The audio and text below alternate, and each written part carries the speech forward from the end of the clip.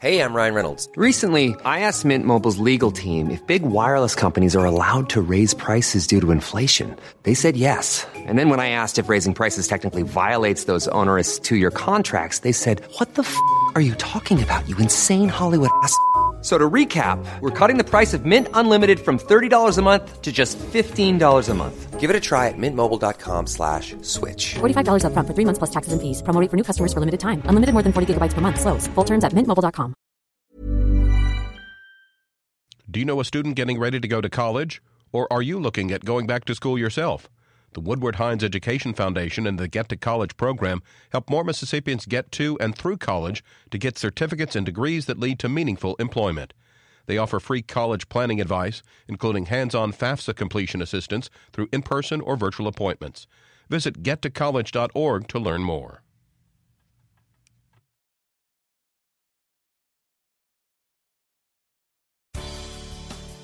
Good morning. It's 8:30 on Thursday, June 28th. I'm Karen Brown, and this is Mississippi Edition on MPB Think Radio. On today's show, time is running out on a contract between the University of Mississippi Medical Center and Blue Cross Blue Shield of Mississippi. Find out what's at stake for patients. Then Mississippi men's health is at issue. We'll hear why. Mississippi ranked 48.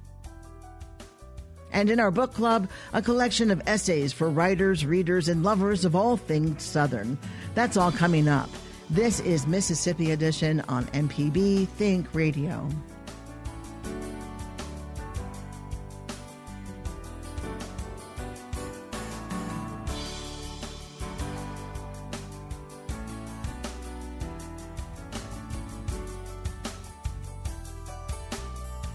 A contract between Mississippi's largest hospital and private insurer is due to end this weekend. The University of Mississippi Medical Center and Blue Cross Blue Shield have been unable to renegotiate their contract. In May, the medical center's CEO, Kevin Cook, said the 28-year-old contract was outdated and they were pulling out of the deal July 1st. In response to UMMC's announcement, Blue Cross Blue Shield released a statement saying their payment program has continually evolved. Now, the state's insurance department is stepping in to encourage the parties to hash out an agreement. Mississippi Insurance Commissioner Mike Chaney tells MPB's Desiree Frazier both parties have agreed to go to mediation. Well, Blue Cross Blue Shield and University Medical Center are at a loggerhead on disagreement on payments. Blue Cross has a continuing contract. The University Medical Center wants more payment for some of the services that they perform. It's called network increases. So networks by insurance companies, whether it's Blue Cross or another company, usually has very deeply discounted rates for the consumer. And at this point, our fear is on Sunday, the University Medical Center will bill consumers at the full rate. For an example, of baby delivery, home delivery would be just for the hospital, $10,000 on the normal charge. If you were a member of a Blue Cross network, you would pay around $1,500. So it doesn't take a big mathematician to figure out you may look at an $8,500 difference. The University Medical Center has told the Department of Insurance that they're going to bill consumers at some unknown rate. We don't know what it will be, and the consumer will be responsible for paying, and the consumer then would have to file a claim with Blue Cross Blue Shield to get their money back. It's going to be a nightmare for the consumers in Mississippi. So the Department of Insurance has decided that we would like for the parties to go to mediation to work the differences out. Both parties have agreed to go to mediation. Unfortunately, that will not occur until the second or third week of July. And during that time, there will be some chaos about who will be billing who and how much will be paid. We have got an agreement with both parties that continuity of care, that means someone who is already going to the University Medical Center and has Blue Cross Blue Shield will continue, and emergency room visits will be covered normally by Blue Cross and Blue Shield as if they were in the network. So that's kind of where we are today. In a statement from Blue Cross, a spokesperson said that all emergency visits will be honored at the network level, and those receiving medical care, getting follow-up care, and new patients who have selected UMMC as their provider will be in network. That's correct. And the thing that we don't know is what the rates will be when University Medical Center actually bills folks. And we do not know if University Medical Center will also try to bill people for use of the emergency room when they use contract doctors, which are not normally considered in the network. So we have told the University Medical Center and Blue Cross that we will not tolerate balance billing in the state, and that we would, if there were balance billing, we would take action legally, either through our own attorneys in-house or through outside attorneys. The Attorney General does not want to get involved at this point. What does balance billing mean? Balance billing means that if you have a network agreement with an insurance carrier and you accept that payment, you cannot bill the patient for more dollars. For an example, if you had an MRR, that's a standard procedure that costs $4,000, and the insurance company pays $900, and you accept the $900, you will not bill the patient for the difference between $4,000 and $900. So you're saying it's possible that the University of Mississippi Medical Center may bill for the balance? No, I don't think that University Medical Center will bill for any balances. They have assured us they will work with us, that the dispute is with Blue Cross. And our concern has been that we have no authority to try to make the parties agree to some type of settlement. And I definitely do not have authority and will not interject the department into contract disputes. That's something we have refused to do, and it's not something that we should do. And the real issue for us is to protect the consumer and be certain that the consumer has access to health care at a reasonable rate. In your mind, why do you think it's so difficult for these two entities to come together on this? From the point of Blue Cross Blue Shield, their determination has always been we cannot afford to pay more. If we do, we have to pass it along to the consumer.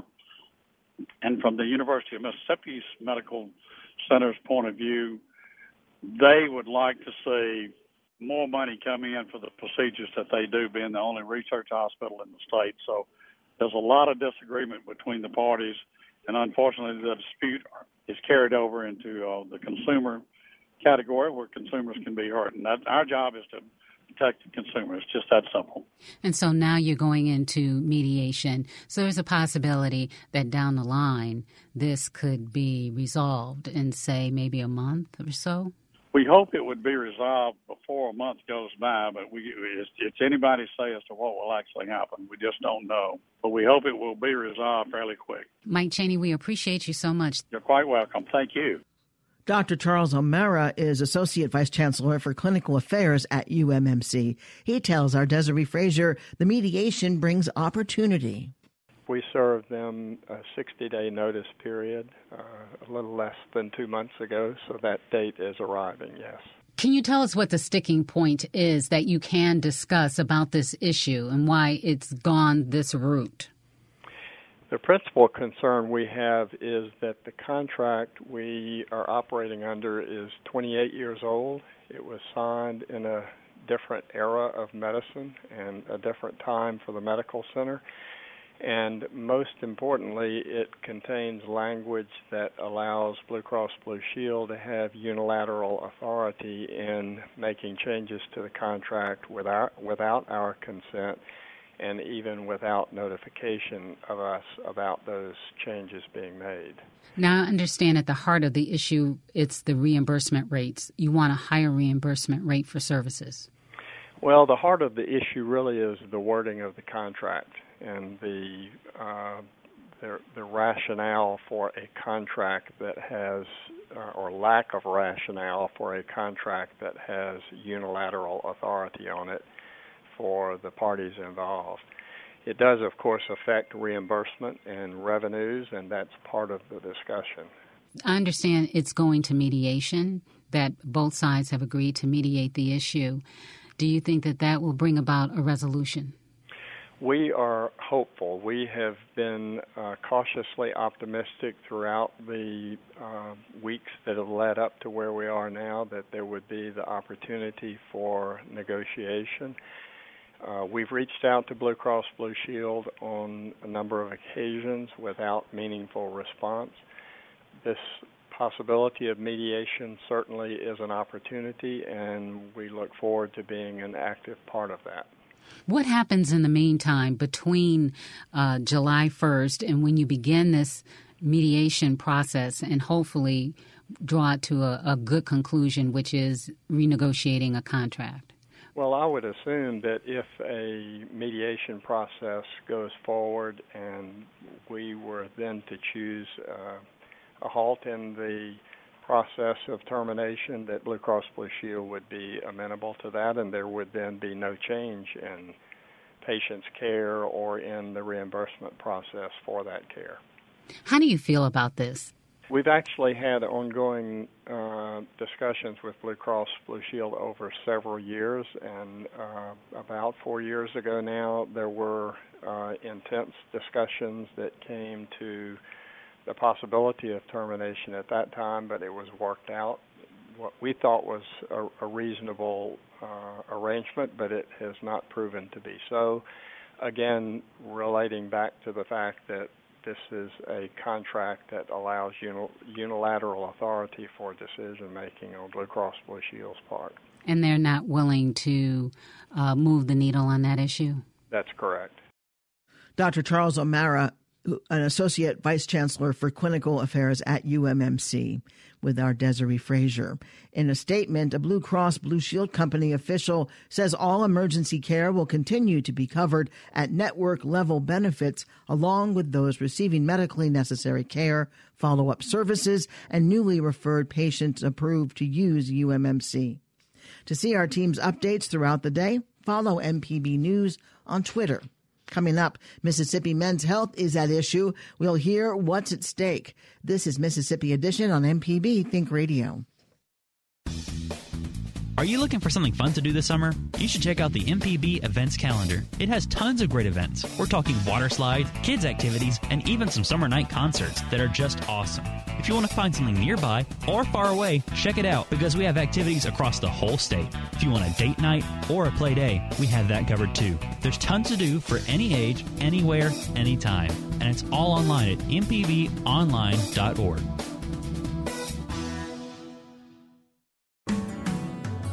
This is Mississippi Edition on MPB Think Radio. I'm Karen Brown. Men in Mississippi have higher death rates from cancer, diabetes, and cardiovascular disease than women. That's according to the Centers for Disease Control and Prevention.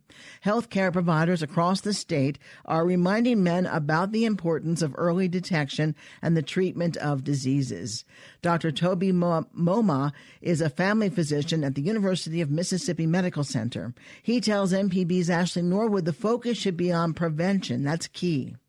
Medicine has changed. A lot of people are used to the cure, but the new cure is prevention. So prevention is basically what people need to be aware of. So every young man under the age of 30, irrespective of race, should have a testicular exam every year. Every male above the age of 50 should have a colonoscopy. Above the age of 40, depending on your history, a prostate exam. The reason why we emphasize prevention is because you save a whole lot more if you prevent a cancer, for example, colon, prostate, or testicular cancer, than if you go ahead and treat it when you find it. At the same time, we can also, let me use the word, detect diabetes early, detect hypertension early, and if you come in for a regular screening with your physician, you will not have to go in for a cardiac cath or a blockage if your heart go through a stroke, because we can pick those signs up early, use the appropriate interventions, and therefore save that long-term, down-the-road financial cost and debilitating physical cost to the individual as well. Could you kind of talk about life expectancy for men and how it differs between men and women? So in America, we know we have about a 78 to 79-year life expectancy for women. It's a little lower for men, about 76. The studies have been done. Most times men are not consistent with their preventative tools. They don't go for the test like they should. It varies based on race, but we know that more women are likely to do their health checkups than men. We believe that men also have a higher stress level, maybe related to their responsibilities in the home. And they need a place to share those burdens. And that's where medical science comes in, clinical counseling comes in. We know that if we can do more with our men folk, we can reduce the number. Let me just give you an example. We know that the mortality rate for heart disease is about 1.5 times for the average African-American male compared to the African-American women. That is 1.5 times the same number of men die from heart disease than the same number of women who are of the same age. Basically, they grew up eating the same food, living in the same environment, maybe going to the same schools, but why is it that 1.5 times more die prematurely? It's what we consider the late stage presentation. Most men present late. Most men take their time and they want to put a bold face to a medical condition, unlike the females who come in quicker and alert their physicians earlier. Most men sit on things just hoping to ride them out. And we're trying to discourage that. You can come in, get an evaluation. Not everything has to end up in the surgical operating room. We can do tests to prevent worse outcomes if our men come up early. Why do you think that is? I mean, is it something cultural about men? Is it just trying to figure out why is that the case? Men don't want to look vulnerable. Men don't want to be seen as being needy. And, it's different. But if you've been brought up to be the provider, the answer, the support system for the family you are in, most men want to carry the load. Most men don't want to put the load on other people. And they've been brought up that way mostly because that was how their parents raised them, and depends on where they were raised. But if you had a father figure, they try to tell you don't cry, don't show any emotion, just have a stiff upper lip, don't let anybody see you betray your emotion. And even in school, teachers in some institutions look down on a boy who shows his emotions. They consider it feminine. They consider it being vulnerable. So these people come up with that mentality. I mean, you see blood in your stool. You don't sit on it. You go to the doctor. Blood in your stool could be a sign of cancer. You urinate and you can't urinate well. It's difficult. That could be a sign of prostate cancer. Or you coughing and that cough has not gone away for 2-3 months. That could be a sign of lung cancer. A lot of men will come in much later than female folk will come in. And most times, amazingly, most of them don't even tell their partners. The woman the wife has to find out because of the symptoms. The men rarely complain. They don't bring up those issues. They feel it will ride out. And I think, just to say the last thing, a lot of people have been brought up with that mentality that I'll ride it out, that. And a lot of people are paranoid, too. They feel doctors want to investigate, find stuff, look out for things that don't necessarily need to be looked for. So they come in with that paranoid mentality. It's not that it's not the same with women, but it's less with women. Let me put it this way. Women have had their pregnancies, they've had their, regular female exams, so they're used to it. From the age of 21, a woman starts getting a pap smear. So getting down to look down there is nothing to a woman. But a man, all his life, he's never been told to. So to him, it's like invading his private space. And we're trying to tell them, don't think of it as unusual. It should actually be the norm. Dr. Toby Moma is a family physician at the University of Mississippi Medical Center. Dr. Moma, thank you again so much for your time. Real pleasure. June is Men's Health Month. Coming up in our book club, a collection of essays for writers, readers, and lovers of all things Southern. This is Mississippi Edition on MPB Think Radio. Mississippi Public Broadcasting presents Super Reader Super Fun, a family fun day, Saturday, June 30th from 9 until 2 at the Jackson Convention Complex. Enjoy a live Sean Brown Super Fun show, storytelling, and meet your favorite PBS and MPB characters. Sign up for this free community event at mpbonline.org/summer learning. Made possible by a Ready to Learn grant provided by the U.S. Department of Education to the Corporation for Public Broadcasting. This is Mississippi Edition on MPB Think Radio. I'm Karen Brown. Jackson native Susan Cushman earned her degree in English at Belhaven University. Now a resident of Memphis, Tennessee, her career spans publishing for a magazine, editing several newsletters, and studying and teaching the art of egg tempera, egg tempera, iconography, all before beginning to focus on writing. Cushman is now celebrating her fourth book, Southern Writers on Writing. The anthology includes the essays of 26 Southern authors. Their work celebrates Southern culture and some would say also shapes the landscape of contemporary Southern literature. Divided into 6 sections, it discusses landscapes, voices in the South, how writers write, and more. She tells us more about her work featuring such contributors as Michael Ferris Smith and Harrison Scott Key, among others. And I got 13 women and 13 men. And I wanted some diversity. I have 4 African Americans. I wanted more than that, but I just couldn't find them. And I got 4 poets. So I actually just sent personal invitations to all of them, asking them to submit essays for the collection. And I was so fortunate because almost everyone said yes, which kind of blew my mind. It was very generous of them and their time, and I was so honored with their great response. You have 4 Mississippians included. That includes yourself because you also write an essay for the book. But let's talk about the Mississippian. Jim Dees, who we know as the host of Thacker Mountain Radio, but he's also the author of a couple of books, including The Statue and the Fury, A Year of Art, Race, Music, and Cocktails. It's interesting because of the many authors included in your book. I have spoken to many of them for this segment, for this show. So that's fun to read what they have to say about writing.